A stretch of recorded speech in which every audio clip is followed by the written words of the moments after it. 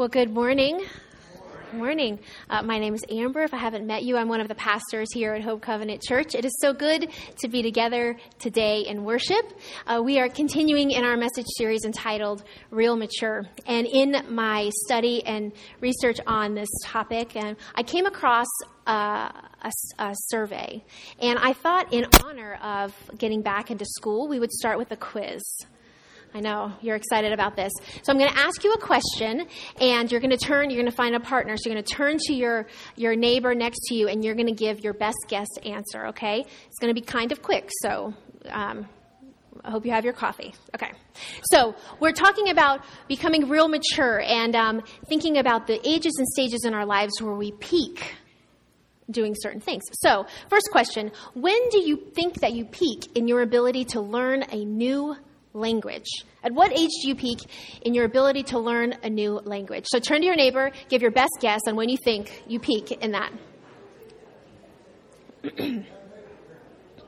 Survey says 7 years old. I know, Rosetta Stone. Man. All right. In your chances, when do you peak in your chances of making a Nobel Peace Prize winning discovery? What age do you think you peak at that? Tell your neighbor. Survey says 40. So some of you, there's time. Some of you, sorry. Okay, what do you peak? What age do you think you peak in your ability to remember faces? Best guess. Survey says 32 years old. Some of you feel very good about that. Some of you not so much. Okay, in your ability to remember names. When do you think you would peak in your ability to remember names? This is not a let yourself off the hook kind of quiz either. Probably could work on this. Okay, survey says 22 years old. I like this one. What age do you peak in your ability to understand people's emotions? Your emotional intelligence. When does that peak? For both genders, guys and girls. Survey says 51. I'll let y'all interpret that however you want. How about this? Your age that you peak in your ability or desire to run a marathon.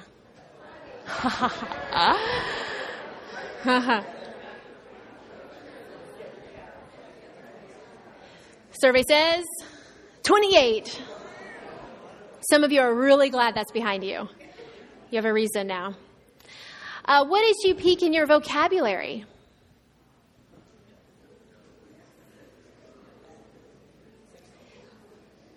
Yes. Survey says 71. You know how you develop your vocabulary is you keep reading. So just keep reading books. Yes, students. Okay, this one's interesting. Okay, when do you peak in happiness with your body? You might take a minute for this. Think about this. Turn to your neighbor. What do you think the age is that we peak in how happy or satisfied we are with our body? Survey says 74 years old. Oh, God. Oh, I know. You know, what's so depressing is that the majority of us live the unsatisfied and unhappy lives with our bodies. That we are constantly fighting that and in feeling confident and satisfied with our body. I think at 74 you realize that the outer you is wasting away, but the inner you can continue to grow and mature. And we learn that from Paul, the Apostle Paul. He said in 2 Corinthians 4:16, he said, therefore don't lose heart. Don't lose heart, even though outwardly we are wasting away, yet inwardly we are being renewed day by day. Physically, it is going downhill. If there is any doubt of that, look at the person next to you and say, it's going downhill. And if they're under 25, say, just hold on, because it will. But it's true. We have aches and pains, and we grunt when we stand up, and our hair starts falling out and growing in other places. It's like a hair relocation plan. We wrinkle and we sag, and then we do things, and we notice our hands look like our parents' hands. Like, what happened to my youthful, sweet hands? But it's reality. Every day, we are wasting away. It's encouraging, isn't it? Aren't you so glad you came today? You're like, yes, I'm so glad. But Paul says, outwardly we're dying, physically wasting away, but inwardly we are being renewed day by day. Renewed meaning maturing. We are growing spiritually day by day. Outwardly, we don't have an option. We don't get to choose whether we age. Birthdays are going to come and they're going to go. Some of you may fib your birthday on your driver's license or on questionnaires, but the truth is you cannot stop your birthdays from happening. But you do not have to stop growing spiritually. You do not have to peak in your spiritual maturity. Granted, some of us in the room today feel like we have peaked in our relationship with God. Some of us look back over our life and we can think of a moment where we say, I peaked there. I was closer to God than ever. I felt God's presence stronger than ever in my life. I had daily communion with God. I just felt God's presence with me all the time. And you sensed the presence of God in your life more joy, more peace. You had more fruit of the Spirit. And God says, you can be as spiritually mature as you want. You can continue to grow in maturity with me. God doesn't pull away after you peak with him. And we know that God doesn't pull away because Jesus on the cross came and paid the consequences of our sin and what separates us from God so that we could continue to be mature and connected to God. The invitation of God is that we know him and that he says, I want to be known by you. I want you to allow yourself to be known by me and grow spiritually. So the stuff we're talking about today as we talk about growing in our spiritual maturity, you are not too young to learn this. And you are not too old to learn this. Because we can choose to never stop growing in our maturity that way. The last couple of weeks, John has unpacked this Real Mature series. The first week, he talked about the steps we need to take, the barriers that get in the way of us in our growth. And so the first week was that we are to look back and below and beyond. And so to understand how we developed our God narratives by understanding our past and being able to identify the things we've been through that have helped shape our vision and our view of God. And that our emotional maturity and our spiritual maturity are intertwined. They cannot be separated. And then he talked about hugging the cactus last week and embracing our weaknesses and our limitations, that we do have weaknesses and we are limited people. And we've learned that God's strength is made perfect in our weakness. And so it is used for the glory of God, and God can work through that. And so this week, we are going to talk about embracing the grief and the loss and the cross. And that's the message for this week.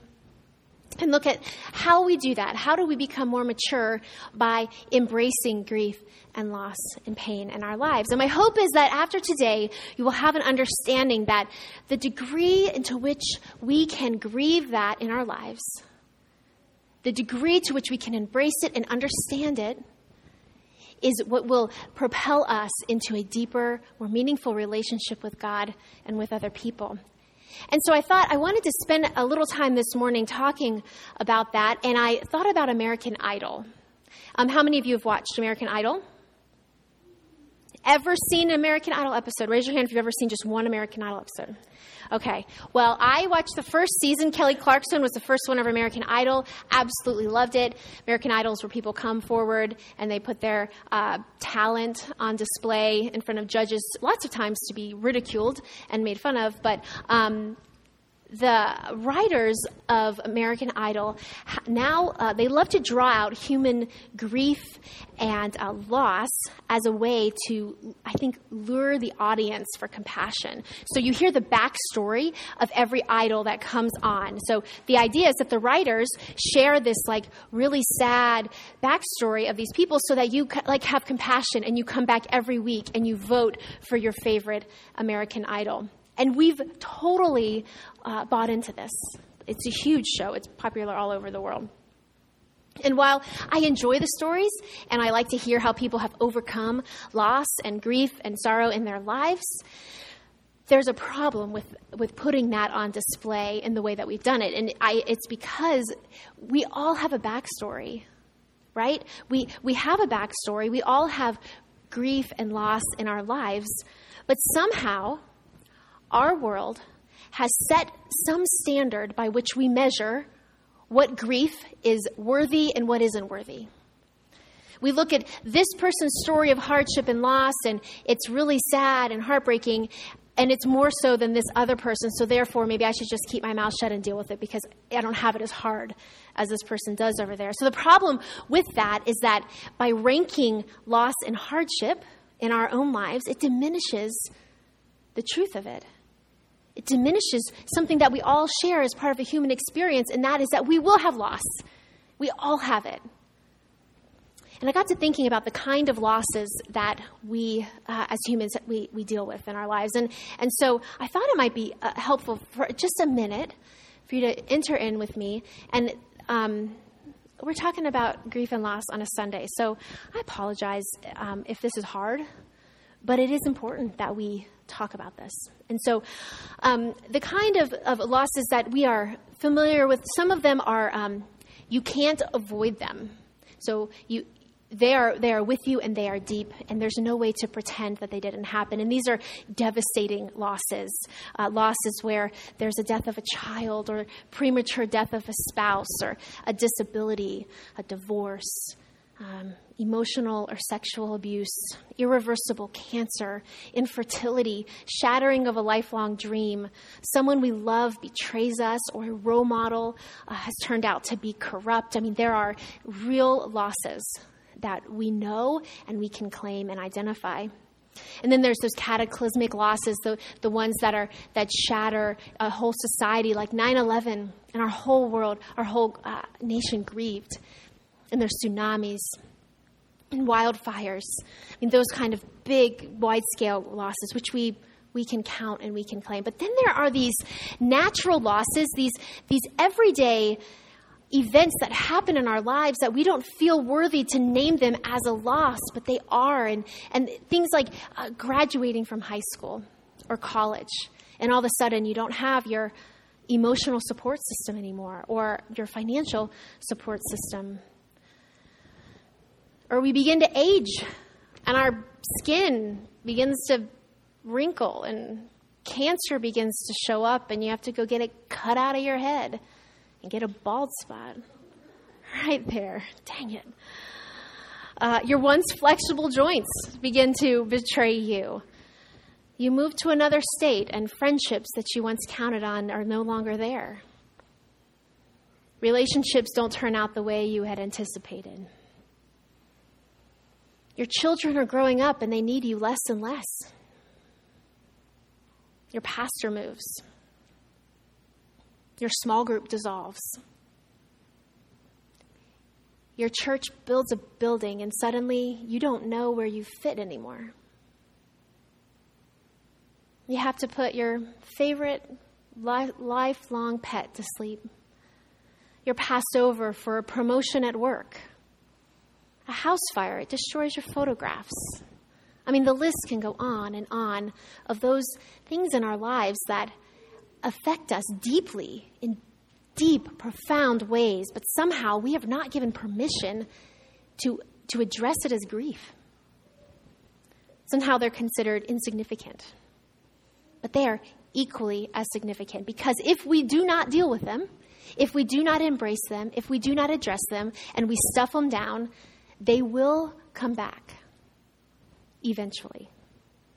If not understood and worked through, they will keep us from being spiritually mature. And what's important in thinking about those losses and identifying them is that we can't rate them. There's not some imaginary scale of worthy and unworthy losses. But loss is loss. Loss and grief are the norm of life, not the exception. In this life, you will have trouble. The end. We will. But take heart. Jesus has overcome the world. We know the end of the story, but what we fail to do often is to admit and accept and understand that all of us struggle. We all have a backstory. And what we're going to talk about today is that a lot of us are either unwilling or unable to identify and acknowledge those losses. And maybe we don't understand why it's important to do that. I think a lot of times we don't stop to embrace those experiences because we see them as an interruption to our everyday lives. We think we don't have permission to call it a loss because it's not as bad as the other person. There are starving kids in Africa, so therefore my pain isn't as significant. But see, what happens when we don't address and we don't sit with it and we don't embrace it and we don't process it the proper way, then it will come out in other ways. Unnecessary pain will happen from that. And what we have done as a culture, as a way to avoid dealing with this, is we've just avoided it altogether. And in that avoidance, we have become one of the most self-medicated cultures ever. We have more prescription anxiety medicine now than ever before. We have more addiction to television, to drugs, to alcohol. Sexual addictions are on the rise. Unhealthy relational attachments. Sometimes even serving in the church can be a way for us to avoid dealing with our pain. And I wonder, there's no wonder that we don't know how to stop and deal with it because it's not modeled for us. I mean, if you've ever turned on the television and you just see tragedy after tragedy and there's no time to sit with it, right? It's just, hey, devastating car crash wipes out a family of 4, and then you go, oh my gosh, that's terrible. And then it moves right on to just another terrible tragedy. And it's become this superficial time that we in this world that we're in right now. So we don't learn how to stop and lament and grieve over loss through our culture. And to be quite honest with you, I don't know that the church has done that good of a job of it either. I mean, we love to come to church and feel really, really great about what we hear. Yes, because the truth is, no matter what you're going through, Jesus has already overcome it. And that is the good news. And we do want to point people to that. But the truth is, we need to deal with the loss and the grief. And we need to have permission to lament. So how do I know that that's important? Well, I read my Bible. And it's in the scriptures. So the Bible writers point us to times and time again stories of lament and grief and ways in which we can address it. I have a couple up on the screen. Hebrews 5:7, Jesus offers prayers and petitions with loud cries and tears. In Genesis 6, Noah's generation reveals that God grieved about humanity. God grieved about humanity. Lamentations was a book written by the prophet Jeremiah, who wrote after the fall of Jerusalem. And if you have never read Lamentations, read Lamentations. It's a prophet crying out to God. Ecclesiastes 3 says, there's a time for everything, a season for every acting under the sun, including a time to mourn.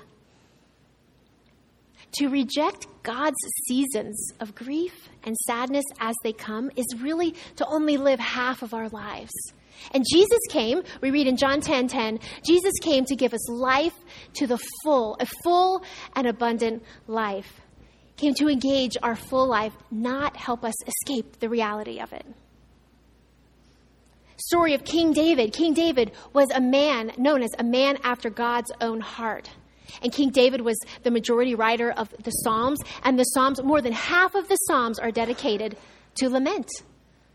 to crying out, God, where are you in the pain? That is a common theme when you read the Psalms and the Scripture. It's this apparent absence of God.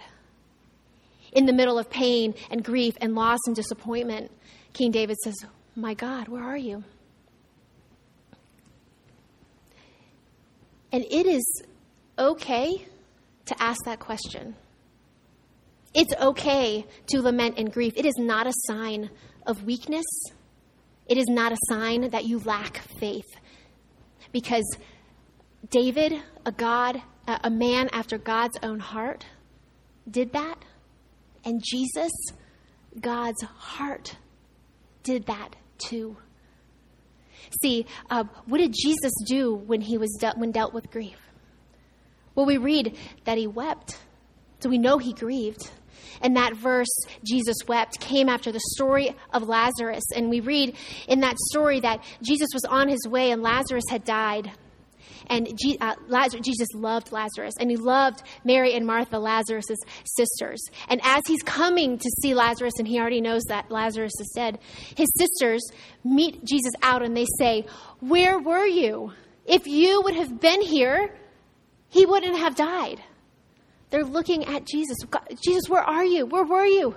In the midst of Lazarus' death, they're going, he's going to be here. He's going to be here. And he didn't show. And Jesus, in her questioning and in her pain, he didn't say, suck it up, get over it. Don't you know my goodness I'm here all along. He didn't say there are starving kids in Africa. What did he do? He wept. He grieved with them. He gave them something to hold onto that said, I know and I feel you and I have compassion. And we're going to take a moment and we are going to grieve the loss. But then the glory comes on the other side of that. And you know that he brings Lazarus from the dead. On the cross, this ultimate act, he's lamenting. He says, my God, why have you forsaken me? Where are you, right? And he could have said to all of the people who were looking on, hey, it's okay. God will be victorious. It'll be okay. You don't need to cry. Don't worry.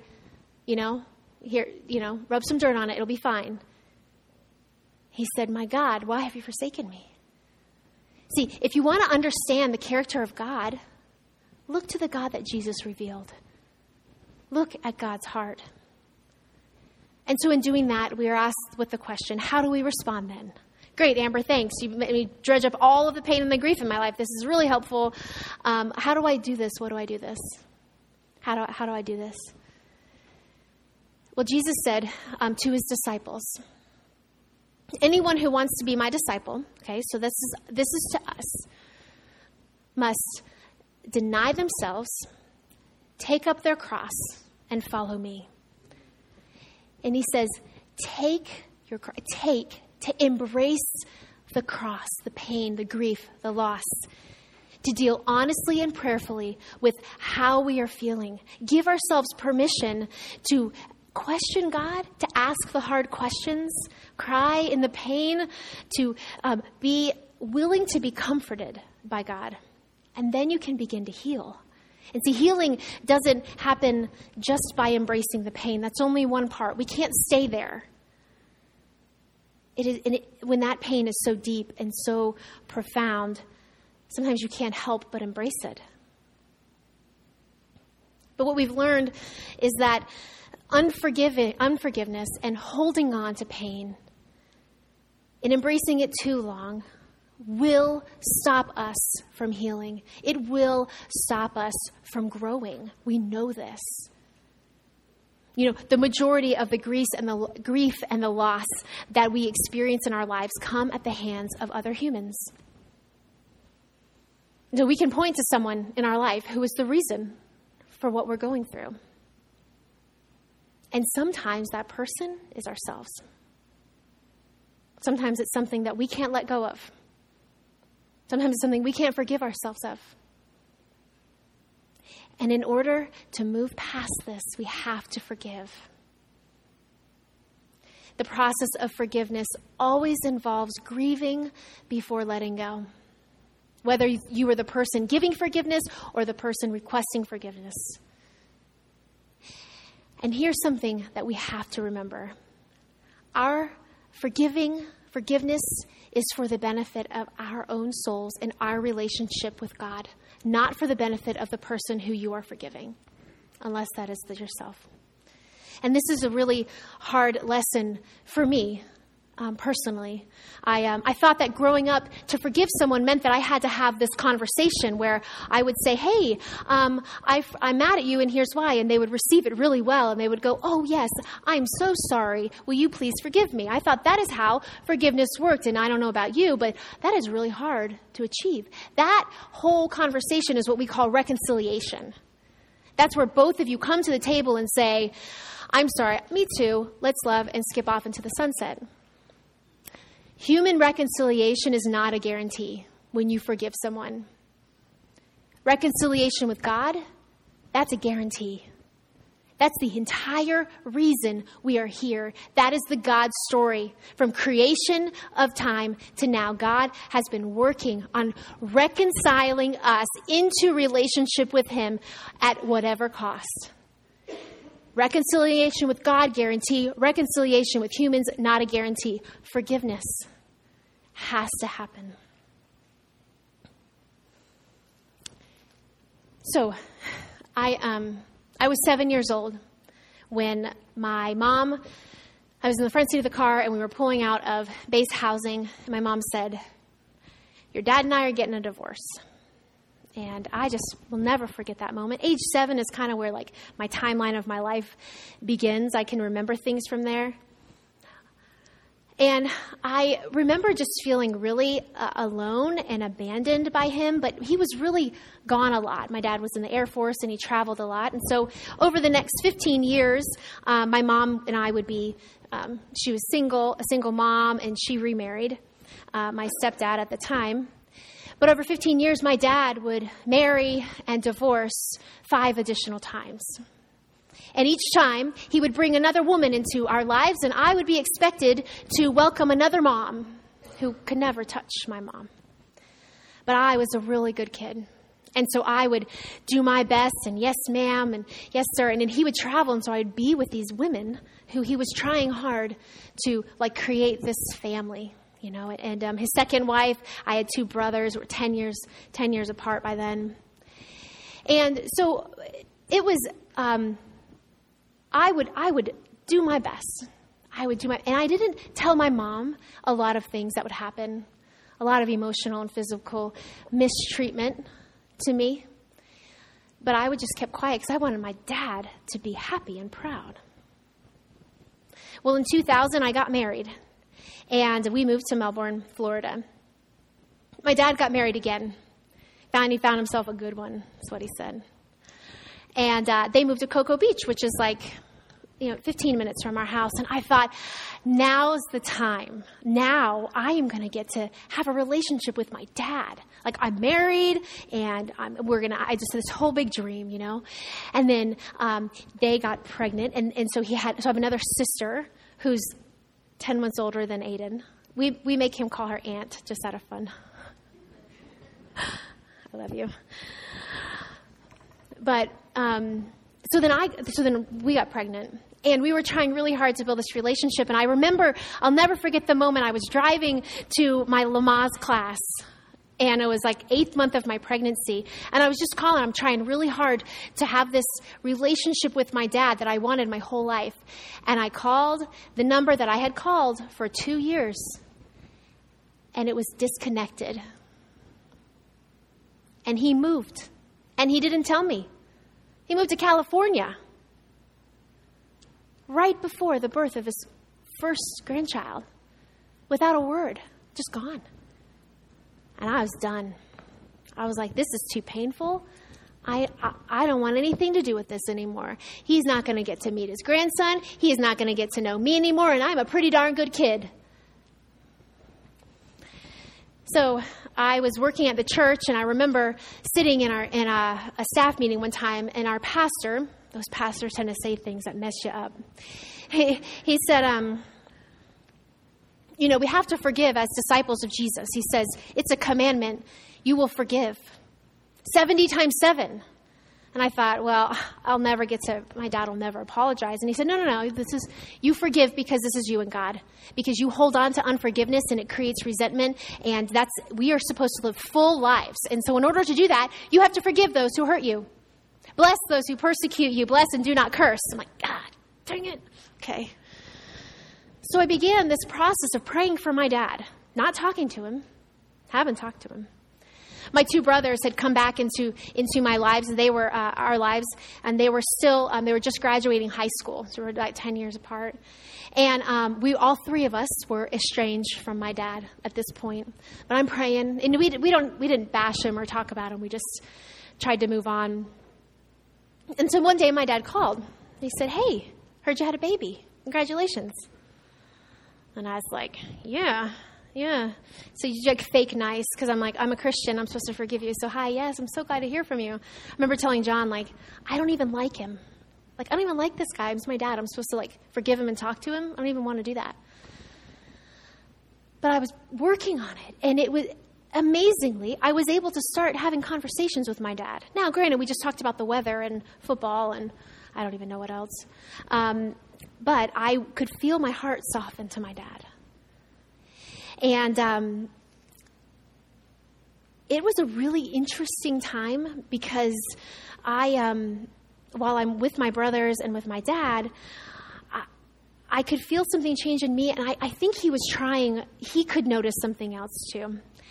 So one day he calls and he says, "Hey, you're not going to believe this, but I just got served papers from your brothers, and they want to disown me. Can you believe that?" And I'm thinking, yeah, totally. They wanted to be adopted they wanted their name to be their stepdad's name. And I thought, man, thank you, God. Because in that moment, had I not been going through that process of forgiving my dad, I would have had a whole different conversation with him than I did then. But I was able to say in that moment when he said, "Was I that bad of a dad?" I said, "Dad, you just weren't there. And other men came in and raised us." And it began this process of healing between he and I and my brothers. And the story isn't done being written. But the ability to give my dad grace when he did not deserve it, before we were even able to have a conversation, was something only God can do. And is a miracle that only God can do. See, the weight that is lifted from me without carrying around the resentment. Now I have to forgive my dad every day. Those thoughts creep in all the time, and I get aggravated, and I think of what I missed out as a kid, and I grieve the loss of my childhood. Every time I see John and I think of his life and his dad who was there and did science fair projects and built forts and they went on family vacations, I think, oh man, well, that'd have been awesome. And then I watch him with our kids and I watch him with our daughter, and I think, golly, boy, I'm so glad he had someone to model that after, because I sure didn't get it. But we can learn from that. Forgiving others when they don't deserve it isn't for them, it's for us. See, Jesus, grief-stricken, hung on that cross, betrayed by one of his best friends, said, "Forgive them. They don't know what they're doing." See, that denying of self, that forgiving piece, that is painful. That is hard to do. That's the Jesus way. That is not the world's way. The world's way says, give it back to him. Don't forgive him. Cut him out of your life. That's better. That'll show him. And maybe it will show him, but it'll ruin me. See, that's not what it takes to become mature. Mature takes that otherworldly approach. It takes the Jesus way. To forgive 70 times 7. Embracing it is painful and hard, but working through that in that relationship with Jesus is the only way to become fully mature. See, when Jesus was on the cross and he said, Forgive them, Father. They don't know what they're doing. He was talking about the Jews and the Romans who had put him there, but he was talking to you and he was talking to me. And he was saying, Father, forgive Amber. She doesn't realize that her dad didn't have a father figure who had any type of commitment in his life. Forgive Amber. She doesn't understand that every woman he's brought in is an attempt for him to try to make it right for what he did to her mom. God, forgive Amber. She doesn't understand what it's like to be a parent. One day she will, and she's going to screw up, and she's going to need forgiveness from her kids and from her husband. God, forgive her dad. He doesn't realize what he did. He doesn't know what he did. He doesn't know what abandonment feels like. And if he knew, he probably wouldn't keep doing this. Forgive them. They don't know what they're doing. To be Jesus' disciple means to deny ourselves, to forgive, to take up that cross, embrace the grief and the loss and the cross, and follow Jesus, which means in obedience as well. And then we will grow in our maturity. We're going to have a little bit of time this morning to, I'm just giving you a little bit of time to do some business. I'm going to call the music team forward, and you have your Connect card with you. On the back of there's a place for prayers.